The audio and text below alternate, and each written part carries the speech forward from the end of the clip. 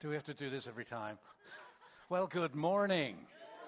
There we go. It is a good morning, isn't it? Beautiful day.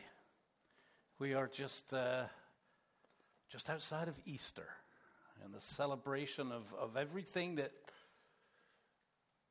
really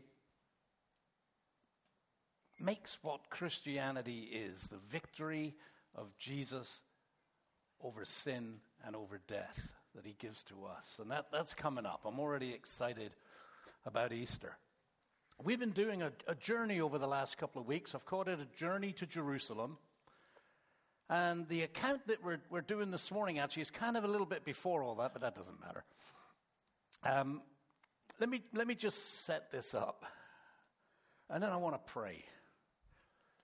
I put this message together. It's called A Better Way. And as I'm sitting there this morning thinking about the message, it's kind of like, I wish I had a different one. Because it's a hard message. It's a tough message. So I'm going to give that to you right up front. So let me set this up. Jesus has been with his 12 disciples. He takes them out of Galilee. He goes north to a place called Caesarea Philippi. And Caesarea Philippi is kind of like the cult center of the world at that time. There were a bunch of temples there to foreign gods. There was a huge well right inside of a cave that everybody considered it to be the gateway to hell. They couldn't measure how deep it was. So Jesus takes the disciples up there. And he has this discussion, a strange place to have this discussion, or maybe the perfect place. And you all know this passage of Scripture where he says, who do people say I am? Oh, you're John the Baptist, or you're Elijah, maybe you're one of the prophets. And then he turns the question to his disciples and he says, who do you say I am? And Peter confesses, you are the Messiah. That means you are the chosen one of God. And Jesus says to him, this has not been revealed to you by man, it's been revealed to you by the Spirit. That's the immediate passage before what we're going to look at right now. But you need that to kind of set the stage. So let's pray. Heavenly Father, I just thank you for this morning. I thank you for everybody that's here. I thank you for those who are going to watch online, either now or later. Father, I thank you for the power of your Holy Spirit that unifies us wherever we are in one. We are one in Christ. Father, I pray right now as I come to bring this message, and I know it's a difficult message. It's difficult for me. That you would empty me of me, fill me with your Spirit, so the words that come out of my mouth are not my words, but they're your words, empowered by your Spirit. And Father, for each person that you've brought here, and I know everybody that's here is here because you brought them here, open up our hearts and our minds, our spirit to what you would speak to us today so that we can be transformed. And we pray this in Jesus' name. Amen. All right, so they've just confessed Jesus is the Messiah. This is Matthew chapter 16. If you didn't get a sermon outline and you want one, just raise your hand. One right up here. Anybody else? And one over there. One down there. Two. I got four. Can I get five?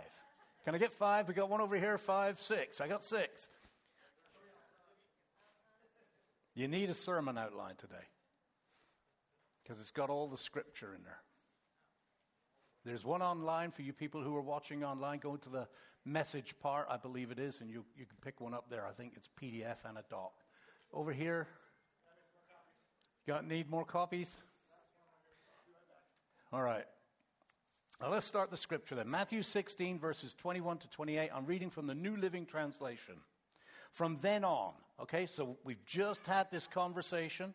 Who do you say I am? You're the Messiah. From then on, Jesus began to tell his disciples plainly that it was necessary for him to go to Jerusalem and that he would suffer many terrible things at the hands of the elders, the leading priests, and the teachers of religious law.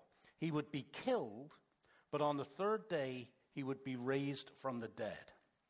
Now, I want to begin this kind of talking about the perspective from Jesus.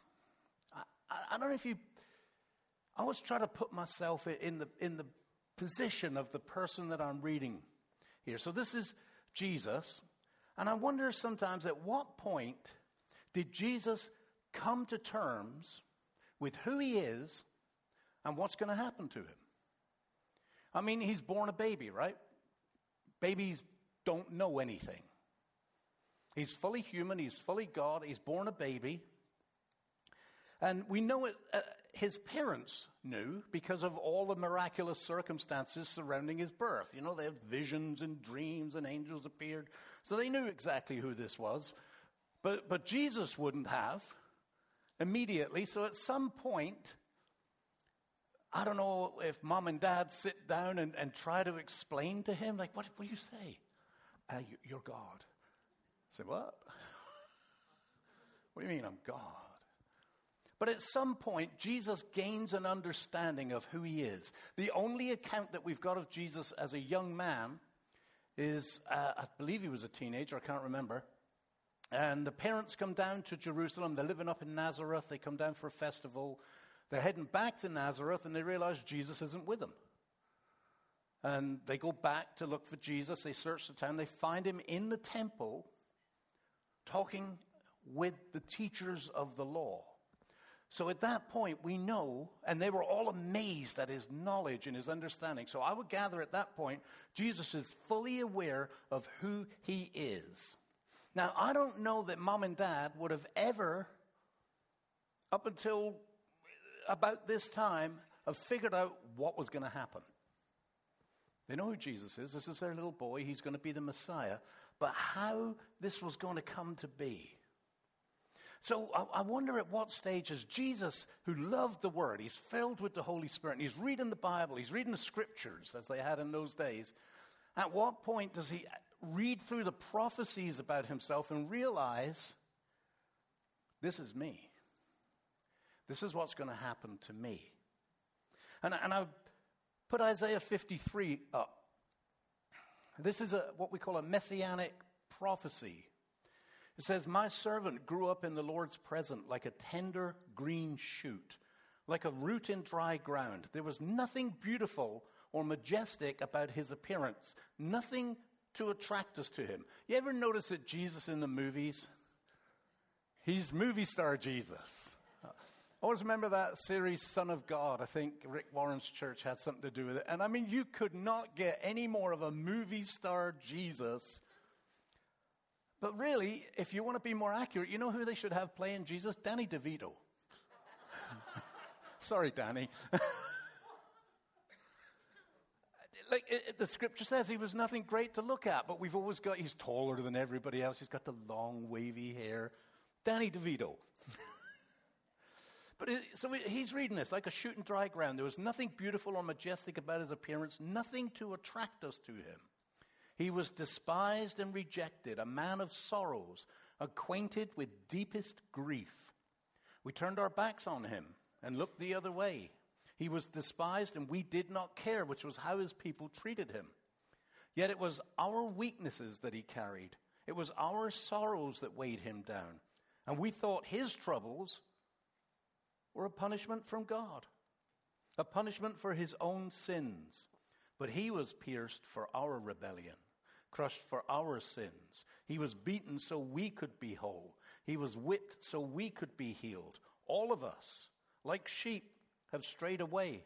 We have left God's path to follow our own. Yet the Lord laid on him the sins of us all. You imagine Jesus was reading this. This is me. I'm going to get beaten. I'm going to get whipped. I'm going to be pierced. And it carries on. And there are so many scriptures like that. So here we are. His disciples have just acknowledged him as the Messiah. Jesus knows this is the beginning of the journey to Jerusalem. And he gathers his disciples together and he's telling them the stuff that he knows about himself. And he's beginning this process of preparing the 12 of them for the mission to come. So I want to refocus on that first verse again. And I want you to circle some things or underline them in your notes there. Underline the word began, plainly, necessary, and then there are three phrases that begin with he would. He would suffer, he would be killed, he would be raised. So, from then on, Jesus began to tell his disciples. So that gives us an understanding that this is part of an in-depth, ongoing conversation. There's more to it than what we just read right here. He said it plainly. He made it clear. So many times Jesus talked in parables. It even says in the scripture sometimes that their understanding had been intentionally clouded. Not this time.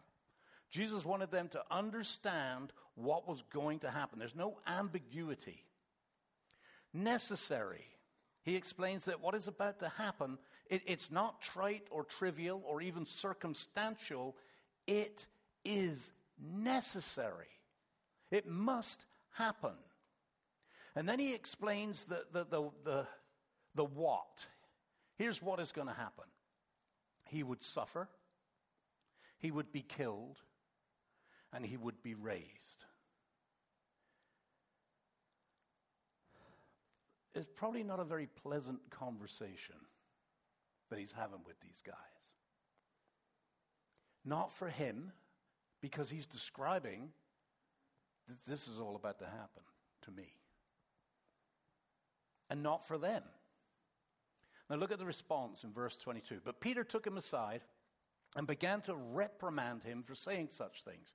Peter, who is just acknowledged that Jesus is the Messiah. Peter took him aside, began to reprimand him for saying such things. Heaven forbid, Lord, he said, this will never happen to you. Heaven forbid. That doesn't make sense.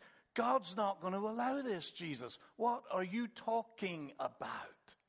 It's a classic reaction when we get really horrific news, bad news so often, we don't want to believe it. It's like, oh, no. I remember, this morning I read it, 400 days ago, when the Russians were building up their forces on the borders of Ukraine.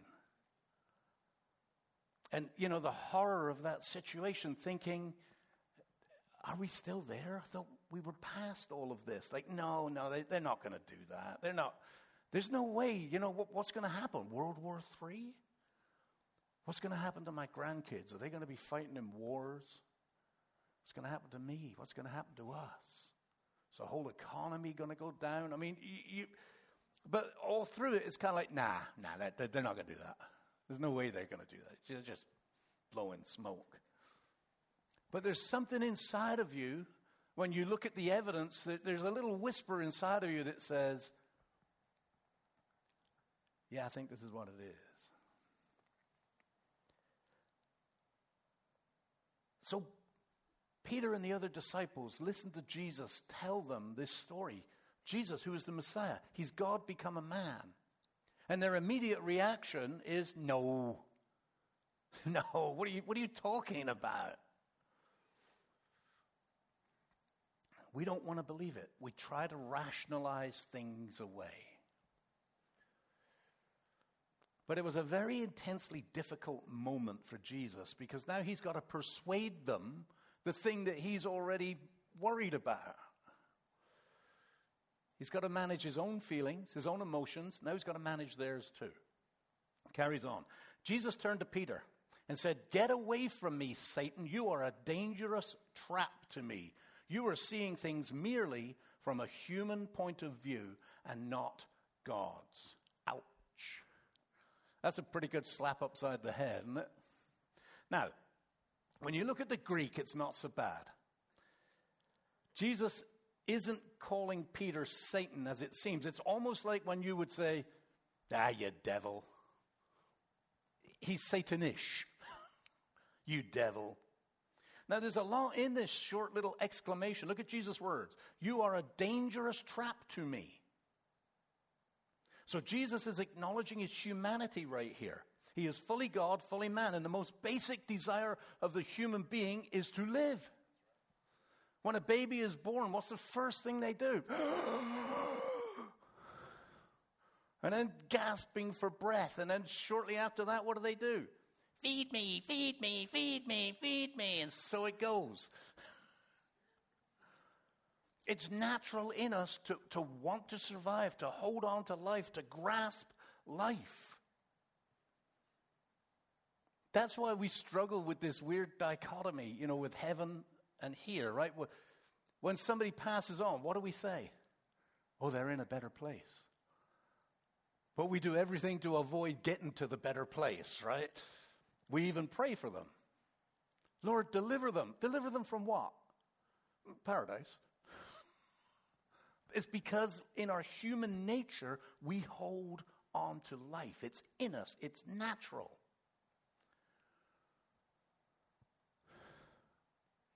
We want what is to come, but not today.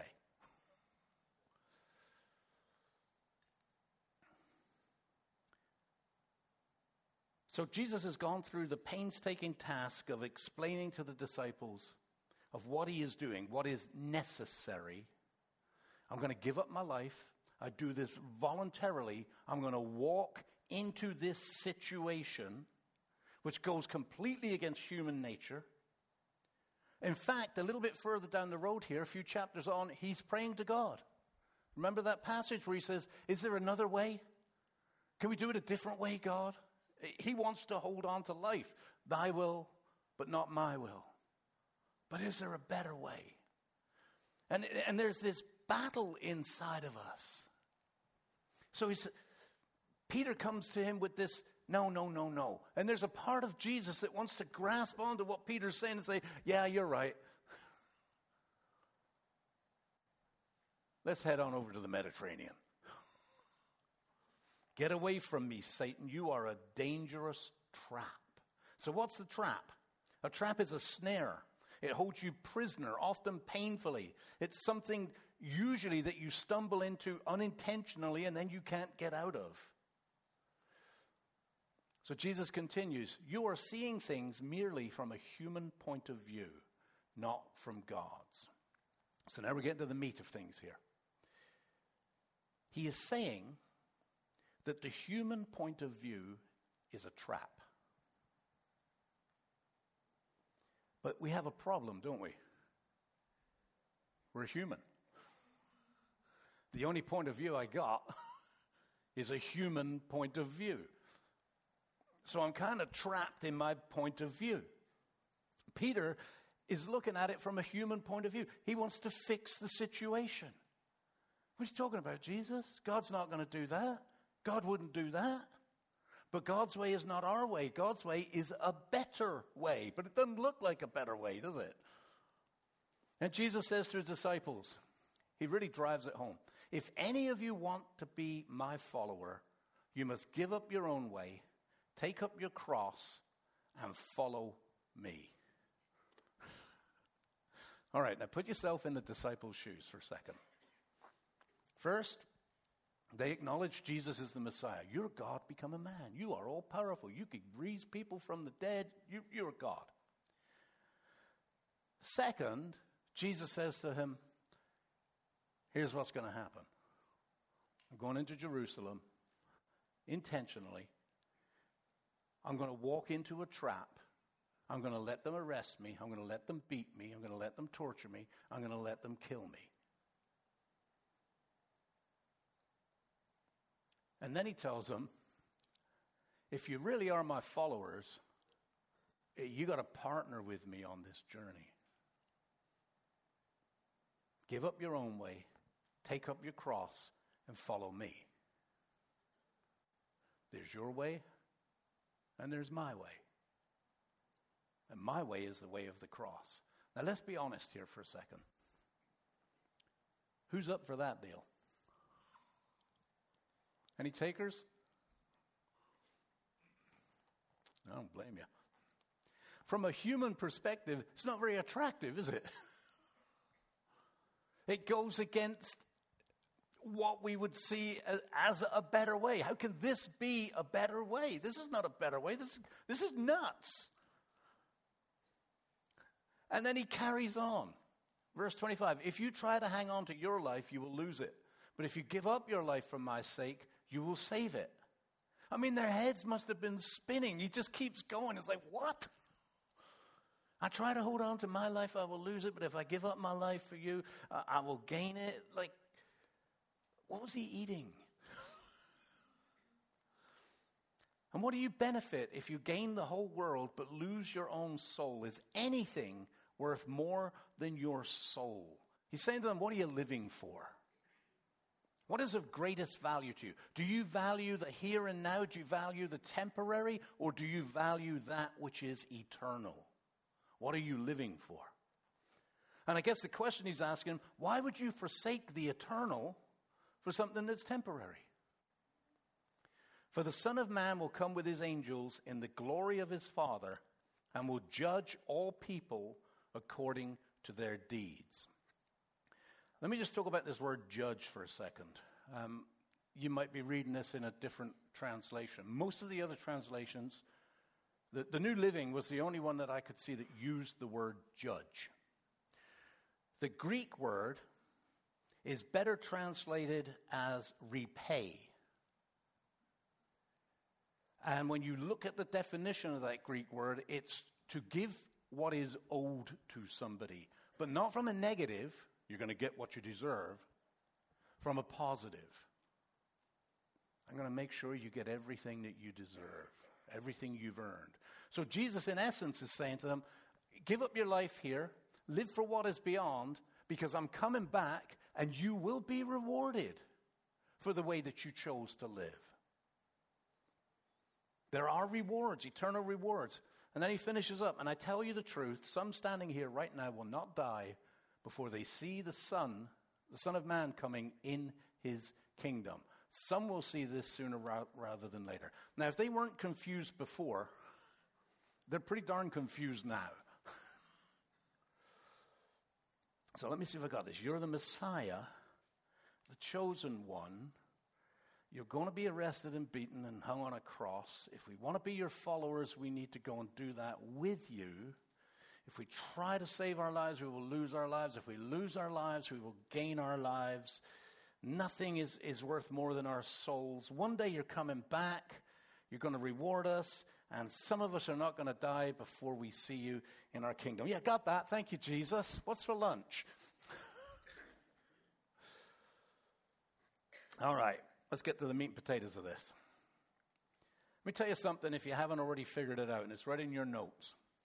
God doesn't always make sense. Isaiah 55, 8 and 9 says, my thoughts are nothing like your thoughts. Nothing like. Not remotely like. Not similar. My thoughts are nothing like your thoughts, says the Lord. And my ways are far beyond anything you could imagine. So start putting that together. You can't even imagine God's thoughts. Sometimes we wrestle with, I wonder what God was thinking when he was doing that. You have no clue. For just as the heavens are higher than the earth, so my ways are higher than your ways, and my thoughts higher than your thoughts. There is our way, there is Yahweh, which is God's way, and it's a better way. Say that again. There is our way. There is God's way, Yahweh, and it's a better way. But it doesn't always make sense because God is so far above what we see and understand, we cannot make sense of it. We live in the midst of brokenness. Part of what was on my mind when I was putting this together, it just seems lately I've been talking to so many people who are dealing with truly horrific things. And they're trying to make sense of what is going on in life. And we're all looking at the future. We're seeing banks in crisis. Today I read that Russia's putting nuclear weapons in Belarus. And, you know, it's just, wow, what's going to happen? Can you stop it, God? Couldn't you change my circumstances? Couldn't you change this? Why are these things happening? And if God were to whisper in your ear, this is my way, this is the better way, it's like, you gotta be kidding me, man. How can this be the better way? My ways are far beyond anything you could imagine. And that's what Jesus is teaching here. You see, he's preparing them. Right now, he's with them, right? He's with them in the flesh. So it's a lot easier when you're walking with Jesus to trust in Jesus, because he's right there. They get to watch him. Last week, you know, we talked about the blind man, and Jesus, go rub some mud in your eyes, and he comes back and he can see. We know not long after this, on the way to Jerusalem, he's going to raise somebody from the dead. It's easy to trust in Jesus when Jesus is right there. But he's preparing them because the road ahead for them is as difficult as the road ahead for him. Each one of these disciples is going to live a miserable life. They are also going to be tortured. They're also going to be imprisoned. They're also going to be killed. And he's preparing them. Right now he's with them. Soon he's not going to be with them. And then he's going to be with them again. And then he's not going to be with them again. And he's teaching his closest followers, the ones who would be the founders of the church, you must trust even if it doesn't make sense. No matter what happens.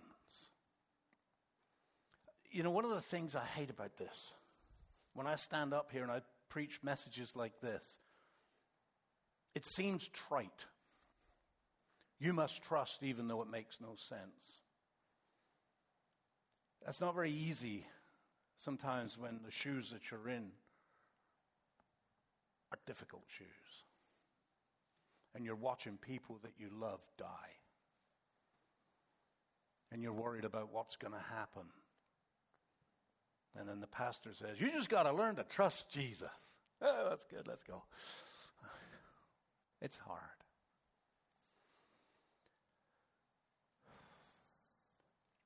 But let me ask you a question. If someone offered you a better way, would you take it? Okay, I'm glad you responded the way you responded. Here's the reason for that less than enthusiastic response. There was one yes I heard over here. We don't get it. They didn't get it. We don't get it. We're not 100% convinced that this is a better way. Maybe up here, but not here. And what's the problem? We're human. What did Jesus say to Peter? You are seeing things merely from a human point of view, not from God's. We have to gain a different perspective. A godlier perspective, which is a better way.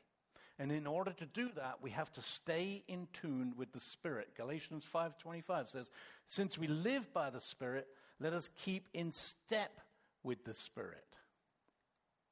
We have to gain an understanding of just exactly what it is that Jesus is calling us to do. Now, sometimes we make it harder. We make it harder. I remember having a conversation with a young man right there, sitting where you're sitting, John.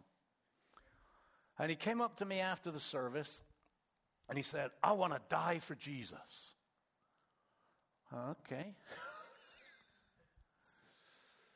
It sounds noble. I want to die for Jesus. So I took a second and I thought about it. Because what do you say to that? That's very noble. That's very good. Go, die for Jesus. You know, Jesus doesn't want us to die for him. He wants us to live for him. He wants us to die to self so that we can live for him. The absolute best response that we can provide to a broken world is that we live our lives wholly and completely trusting Jesus. But it's deeper than that. It's how we live. How we live when life doesn't make sense, how we live when God doesn't make sense, speaks way more about our faith than pretty much anything else. You know, last week when I talked about, right on your bulletin there or your notes, I put our mission statement: through the power of the Holy Spirit, transform people into fully devoted followers of God. And I keep talking about what does a fully devoted follower of Christ look like. And last week I said they're a storyteller. But you can tell more stories with the things that you don't say, just simply how you live in difficult circumstances, than any word that comes out of your mouth. And that's why this is so, so important. It's a really simple message from a complicated text to do something that is not easy to do. We are to live lives that are attractive and winsome in all circumstances. To do that, you've got to stay in step with the Spirit.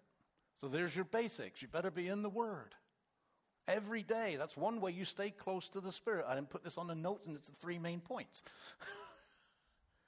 You've got to be in prayer. Not just when you need something, but prayer is communication with God. It's relationship with God. And the more time you spend in prayer, the more time God has your attention. I know a lot of people a lot of Christians that, the belief is strong. But when you look at the daily habits in their lives, are you reading your word every day? Are you getting close to God every day? Are you in prayer every day? You cannot live victoriously in this mess of a world if you are not close to Jesus every single day. And then the third part of that, this is all part A, is service. You need to be in the Word, you need to be in prayer, and you need to serve. Nothing will lift your spirits more in the middle of difficulty than helping other people in their difficulty. Now, what I mean by lift your spirits, you don't come out of that situation going, hey! I mean, the conversations I've been having lately, I haven't come away from any of them cheering. But I've come away from them praying and asking God, can you use me to help? Can you use me to help? And giving God thanks for the difficult circumstances in my life that I've experienced so I can use those difficulties to help someone else.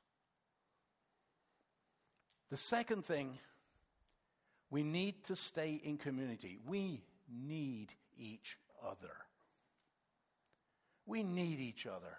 If you're not in good Christian community, I'm talking not just church, you need to be in a small group, and you need to have one or two good Christian friends. We're talking about this last night. You need to have some people that you can go to and unload on. Man, I don't know what's going on. Man, okay, I get it. Let me pray for you. Just to lend a listening ear. We need each other. And then the third thing is we need to reach out.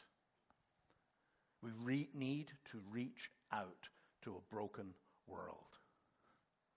So that those who don't know him will come to know him, will be saved and be discipled so they can continue the work that Jesus has called us to do. Romans 15:13. Love this verse. This is a better way.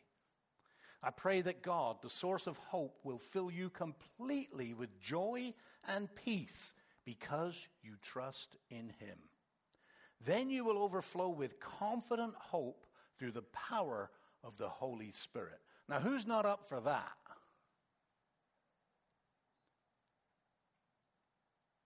Seriously? Who wants that? Come on. Nah, kind of like my ingrowing toenail. I pray that God, the source of hope, will fill you completely with joy and peace. Yes, please. I want that. Because you trust in him. Lord, teach me to trust in you more. I want more joy. I want more peace. I need to trust in you. Then you will overflow with confident hope. Oh, yeah. Soak me in some of that. I want to be drenched in that through the power of the Holy Spirit. All right, what time is it here? 11:24.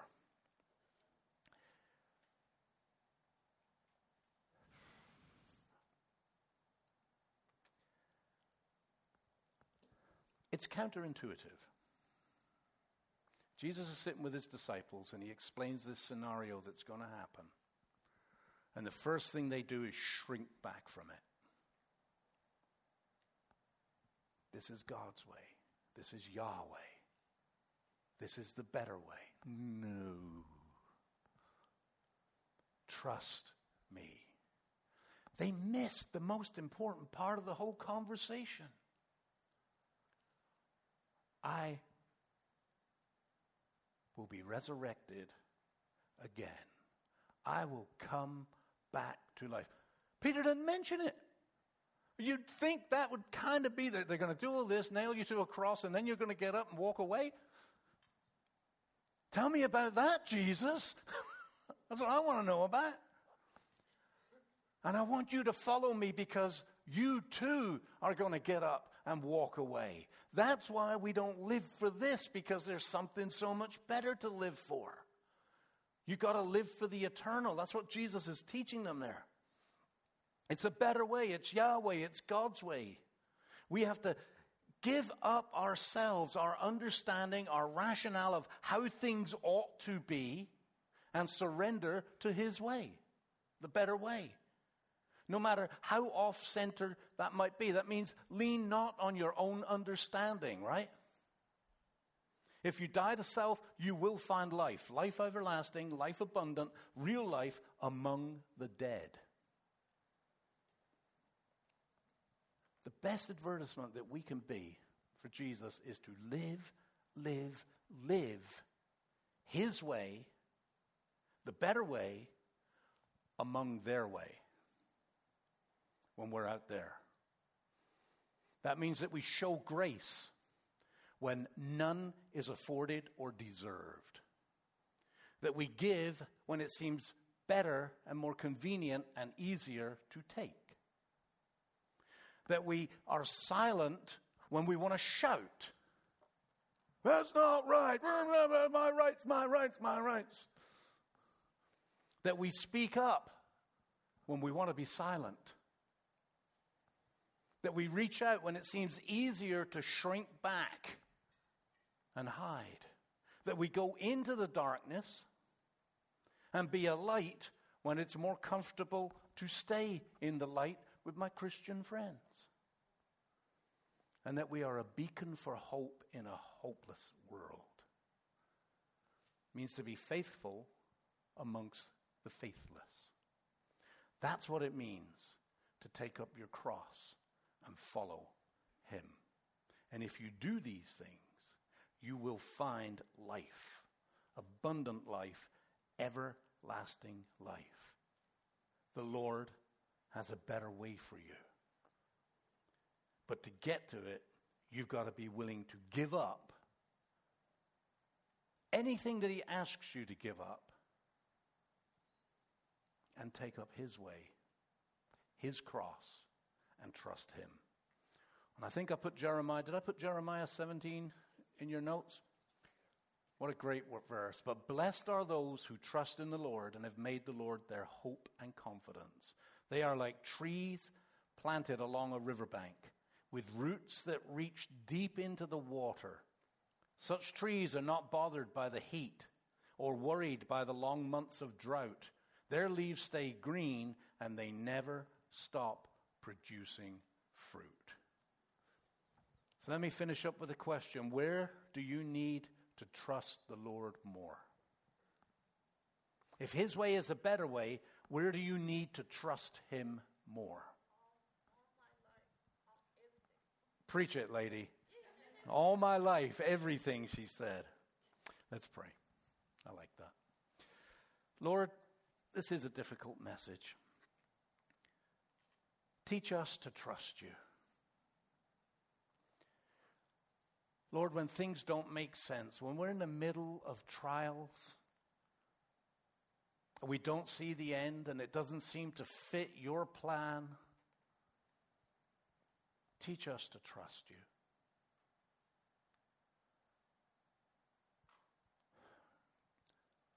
When we encounter people who are hurting and we don't have answers, teach us to trust you. Father, help us to be a light in a dark world. Help us to be a blessing in a world that really needs a blessing. Help us to be hope to the hopeless. And Father, I pray that verse. Let me go back to it. I pray that you, Father, the source of hope, will fill us completely with joy and peace because we trust in you, that we may overflow with confident hope through the power of the Holy Spirit. And everybody said, Amen. Thank you all.